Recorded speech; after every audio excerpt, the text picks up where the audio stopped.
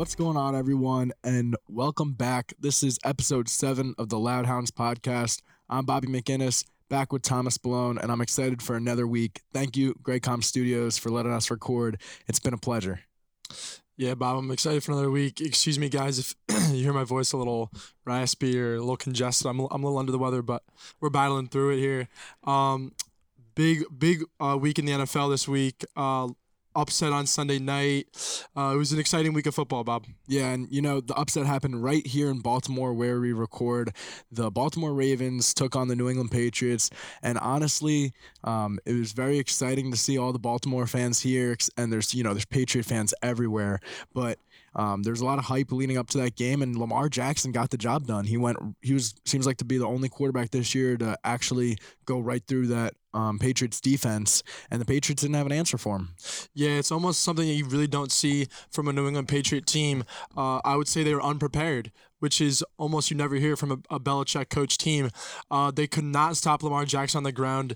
They didn't really get beat through the air that much, but Lamar Jackson was killing them with the run game, and Mark Ingram too. They ran all over them, and it seemed every time New England scored, the Ravens answered right back, and the Patriots could never really get back into the game from the third quarter on. I agree. And, with my team, the New York Jets, complete embarrassment, losing to the Miami Dolphins.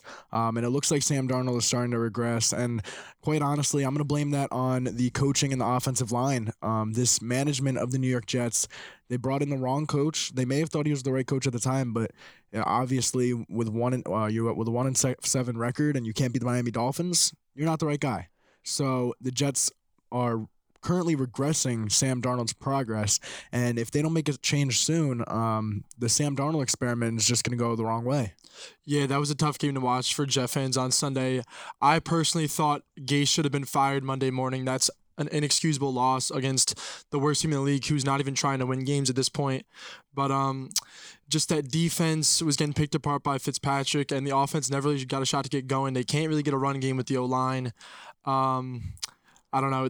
Things are moving backwards for them, but the good news is if they keep losing, they're obviously going to get a high pick in the draft, and I think they should probably clean house coaching staff-wise going into next year. Yeah, so they did hire a new GM, Joe Douglas. He didn't do anything last offseason. That was all Mike Maccagnan. He didn't even hire Adam Gase. So I have a lot of hope for the new GM, and I think that Christopher Johnson, the Jets owner, is definitely going to let him do whatever he wants to the coaching staff and the roster, and we're just going to see what direction he can try to put the Jets in, and hopefully it's the right one.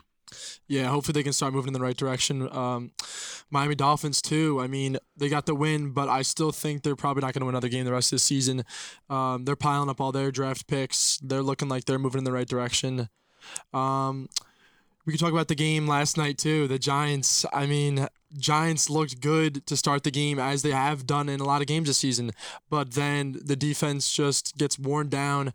Their run-stop defense is horrific. They couldn't even touch Ezekiel Elliott until he got 5 yards past the line of scrimmage. Not to mention that Cowboys O-line is probably the best in the league, but they did get a few takeaways. They were hanging around up until that fourth quarter where they couldn't get in the end zone. Refs were all over social media. People were ripping the refs. You could say that they did help Dallas out. There were a few plays that changed the course of that game, but the fact that Giants couldn't get in the end zone on most of their red zone trips really hurt them for settling for 3 against the Dallas team, who we all know is much better than the Giants. Yeah, no, I agree with you. The Giants, they had a lot of opportunities. You mentioned the first pick, the first play of the game. They got an interception inside the 10-yard line, couldn't get it in, and had to settle for 3. And a few other times with the Saquon Barkley screen pass, they got all the way down to the red zone, couldn't get it in. And yes, there were some either blown calls or some of the wrong calls by the refs. But you know what? That happens every game across the NFL. And obviously, fans only pay more attention when it happens to their team. However, we saw it with the Saints last year. I saw one last week or this past weekend with the Jets. Robbie Anderson got called for pass interference, even though he was blocking within 1 yard, which is completely legal. And we see it across the league, but the truth is it does play a factor into the outcome of the games. However, like we said, the New York Giants had a lot of opportunities that they should have capitalized on. They did, and I just want to go into that referee topic for a little bit. You know how this year they made it legal to challenge pass interferences now ever since that Saints Rams game, and I personally don't agree with that decision, because if you're gonna make it legal to do that, you need to at least reverse some of the pass interferences that are PIs. Last night, Cowboys were all over Evan Engram before the ball got there. I think it was Jalen Smith, and it was a clear PI. They didn't call on the field, which is fine, but when Shurmur throws a challenge flag, you would expect it to get overturned, but if you've seen the whole course of the season, there's been 3 maybe PIs overturned, maybe 5. It's just been, if you're going to challenge it, at this point you're wasting time out, because I don't know if it's the refs don't want to look bad reversing the call or what it is, but if it's going to be challengeable, you gotta reverse the ones that are PIs, you know? No, I agree. And the percentage of calls that have been overturned, the number is minuscule. It's very low. And last week, again, I'm going to bring up the Robbie Anderson. Adam Gase actually did challenge that call, and it did not get reversed. So that's another time where, the play probably should have been reversed. However, the referees did not reverse it. And my thoughts on it, my personal take, I think that after that Saints game last year, the NFL had to put something in place, because that was a clear blown call, and there was nothing that they could do to overturn it. And they needed something to be put in place to make the owners and the fans shut up.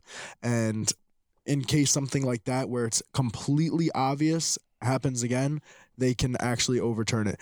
And I think that the reason that they are not overturning all these smaller ones or not as obvious ones is because they want the refs to have control. And if the refs are overturning every single call they make, then eventually there won't be need for referees on the field. Everything will just be up to replay. Yeah, which might have to be what's going to happen in the future, because in baseball they're thinking about going to electronic umpires, especially for that strike zone. But that's what we might have to see in the future if these referees can't get it together. Yeah, I mean, referees and umpires across across all sports. This is nothing new. This has happened throughout history, and as we have the technology now, where we might be able to have these automatic refs, even machines make mistakes. So we'll have to see. I mean, I think it's definitely an interesting take. Time will tell. And it's probably something that we'll see in the future. I think it's inevitable. I think eventually it'll happen. I don't know how old we'll be when it happens, but I think that there will be a day where we see automated referees or automated umpires. Definitely. All right, so now we're going to transition into, let's talk about some NFL midseason awards. MVP, Offensive Player of the Year, Defensive Player of the Year, Rookie Awards, and Coach of the Year. So, Tom, first I'm going to ask you, who is your league MVP this year? Right now, my league MVP has to be Russell Wilson. Don't get me wrong, Christian McCaffrey has had a great season so far, but being a running back, it's just hard to compete against a quarterback who's touching the ball every single play. He's involved with every single offensive play. Russell Wilson has an insane TD to interception ratio so far. I'm pretty sure he's got 22 TDs and only 1 pick through 8 or 9 games they've played, which is insane. And I think he's looked the best in the league by a good margin by anyone else. No, I agree. He's definitely having a career year for himself. And he looks amazing out there, and he's definitely contributing to his team's win record. And you'd mentioned Christian McCaffrey. For me, I'd probably put him as Offensive Player of the Year. Yeah, McCaffrey. He has had a tremendous impact on the Carolina Panthers, and he's on pace to break the scrimmage yard record for running backs. However, it's not crazy to think that a running back can win MVP. I mean, not too long ago in 2012, Adrian Peterson won MVP. However, that year he rushed for over 2,000 yards, which is amazing. That's an understatement. But it's definitely a possibility that if Christian McCaffrey can keep up this pace and maybe Russell Wilson falters a little bit, that he can jump ahead. However, I think that Russell Wilson is the clear candidate right now. I can't think of another quarterback that is even in the same discussion. That's for sure. And we got a great matchup next Monday night. Jimmy Garoppolo and the Seahawks Niners. Yep. That should be a good one. Yeah, so now we're going to move on. Defensive Player of the Year. I'm not too impressed with I don't think there's any really defenders that are completely standing out to me. Obviously, Aaron Donald's a big name. Every year he's in discussion for Defensive Player of the Year. However, someone that I like this year, Shaquille Barrett. He's on the Bucks, and Yeah, his sack totals. He's the sack leader. High. He's the sack leader in the NFL. So I think he's definitely a candidate this year for Defensive Player of the Year. Then there's guys like Myles Garrett. Perhaps Chandler Jones is up there in sacks and tackles as well. So there's a couple candidates, but you mentioned I mentioned Myles Garrett, Shaquille Barrett, and Chandler Jones. They're all on losing teams. The only one that's on a winning team is Nick Bosa and perhaps Aaron Donald. Mm-hmm. Yeah, right now I got to go with Donald just because that's the safe bet. But I definitely see your argument with Barrett. He's had a record season with those sacks, and I would still go Donald. All right, so for Offensive Rookie of the Year, who would you say is playing the best and shining the brightest as a rookie this year? Right now, my favorite's going to be Kyler Murray.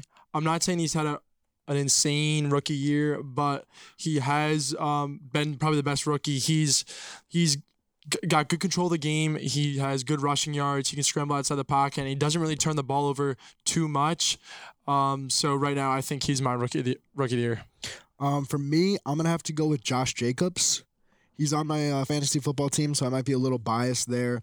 However, he's had a good season. Very good season. He has 6 touchdowns on the year, and he's rushed for over 100 yards 3 times. He fell short one game at 99. Some of his other yards here are 85, 79, so he's definitely making an impact. He has, I believe, 4 games over 20 carries, which, he's just a workhorse for that Gruden offense, and he's been a standout rookie this year. Yeah, he's one of the big reasons why the Raiders are what they're at right now. I'm pretty sure they're 4-4. Yeah, they just lost to. They got the win. They beat the against Lions, so I believe they're 5-4 now. 5-4. Yeah, they're competitive in that division because the Chiefs, they don't have a great record. I think they're 6-3. So or something around there. 6-3. 6-3. So they're competitive in the AFC right now. So, and he's a big reason why. All right, I feel like this isn't even up for discussion, but Defensive Rookie of the Year, it's got to be Nick Bosa. I can't hear any name besides Nick Bosa. He's had a great season for the Niners. I believe that if Josh Allen was getting more snaps, he might be able to put up the same production. However, they're not using him as much as I thought in that Jacksonville defense. They're not. They also have Calais Campbell, but for edge rusher wise, they should be using Allen. And when Allen's been out there, he's been producing. I mean, he had a couple sacks against the Jets. So yeah, I don't know if they don't want to overwork him as a rookie or what the deal is there, but he's got a lot of talent also. But right now, it's got to be Bosa. All right, and Coach of the Year, who would you give for Coach of the Year? I got to go with Shanahan right now for the Niners. Just the way he's working that team. They're just having a lot of fun out there. He's keeping the locker room just really mellow and just easy peasy. You guys do what you got to do, get the job done, and they're the only undefeated team in the NFL right now. So I got to go Kyle Shanahan. How about you? For me, I thought about Shanahan. I thought about LaFleur. You look at other winning programs, but I think I have to go with Sean Payton. The Saints team, they lost Drew Brees and Teddy Bridgewater stepped up. They lost Kamara, Latavius Murray stepped up. And it seems like even throughout injuries, this team somehow still only has 1 loss. Yeah. After Brees went down, everyone was thinking, oh, this could be it for the Saints. Are they going to make the playoffs this year? And Bridgewater came in, and I think he went 5-0 as the starter there, filling in for Brees. So, yeah, Peyton's been a great coach so far in his career, and I think this season he's proven he could definitely win Coach of the Year. I agree, and his defense has looked outstanding. Yeah, Saints D has been very underrated this season. Yeah, so now we can talk about, we could do a quick Super Bowl prediction if you want. For me, in the AFC, it's going to be the Patriots. I really don't see any other team, possibly the Chiefs when Mahomes is healthy, but their defense is just not even up to par. And maybe the Ravens, considering that they just beat the Patriots. However, Brady in the playoffs and Belichick in the playoffs is a totally different story. And in the NFC for me, I'm probably going to go with the Packers. I think that all around they are an excellent team. I believe in Aaron Rodgers. I think that he's going to be the best quarterback in the NFC that's going to make the playoffs. So for me, it's Packers, Patriots. Okay, I can see your point there. Yeah, I'm gonna say I apologize. Last week or 2 weeks ago, I said Pats are going 19-0. I really thought they could, but they just didn't come out with the fire last week in Baltimore. But I clearly still have New England making it to the Super Bowl out of the AFC. Chiefs are my only team that can give them trouble. Maybe Houston, maybe Indianapolis. Obviously, you said Baltimore. But realistically, Chiefs defense isn't cutting it, and Lamar's probably going to have to throw the football a little more in the playoffs if he wants to be New England. So my team at the AFC is New England. NFC, it's obviously a lot tougher. You got a lot of great teams this season. Seahawks, Packers, Niners, Saints are the top 4 teams right now. But I got to go the New Orleans Saints. I think they overcome adversity from last season with that blown call. I think they get to the Super Bowl this season. Kamara's got to step it up, though, for them. He hasn't done a lot this year for them. If he could step it up, if Breeze can get healthy off this bye week, their defense is rolling. I can see them making it to the Super Bowl facing New England.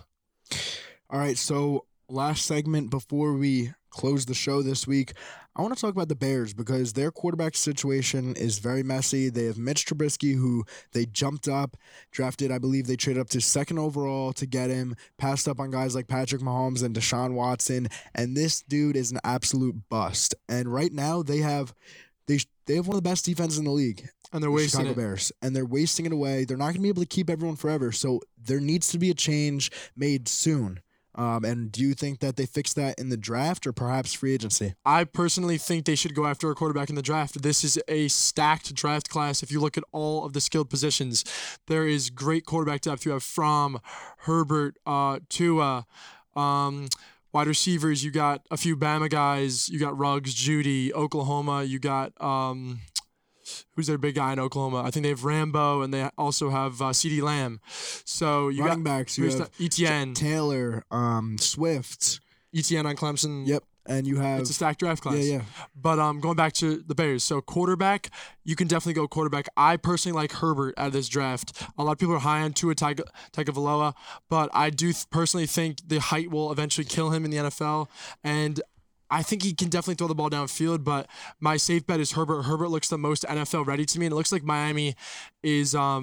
strongly pursuing Tua. So if on the Bears, you can definitely get Herbert, or if you might have to trade up to get him, depending where you finish draft spot. But this team can't keep relying on Mitch Trubisky. I don't think he's thrown a passing touchdown in his last 5 weeks. I don't think he's thrown more than at least 300 yards in one single game this whole season. And how could you be a number 2 overall draft pick and put up these numbers? It's just tough for the Bears right now. Their rookie Montgomery hasn't really been that good. The last 2 weeks he's picked it up, but nothing that they were comparing him to Josh Jacobs, and Montgomery just hasn't given them what they want this year. So this Bears offense is really struggling right now. But I think you definitely have to pursue a quarterback in the draft. Yeah, for me, I'm going to say that they can actually try to target a quarterback in free agency next year. I believe Teddy Bridgewater will be able to opt out of his contract, and he will be able to test the free agent waters. And honestly, he's a guy you could probably get for between $20 and $30 million a year.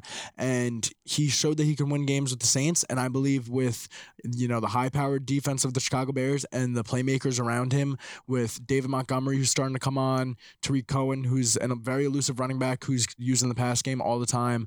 You have Allen Robinson. Trey Burton's not a bad tight end when he has a competent quarterback throwing to him.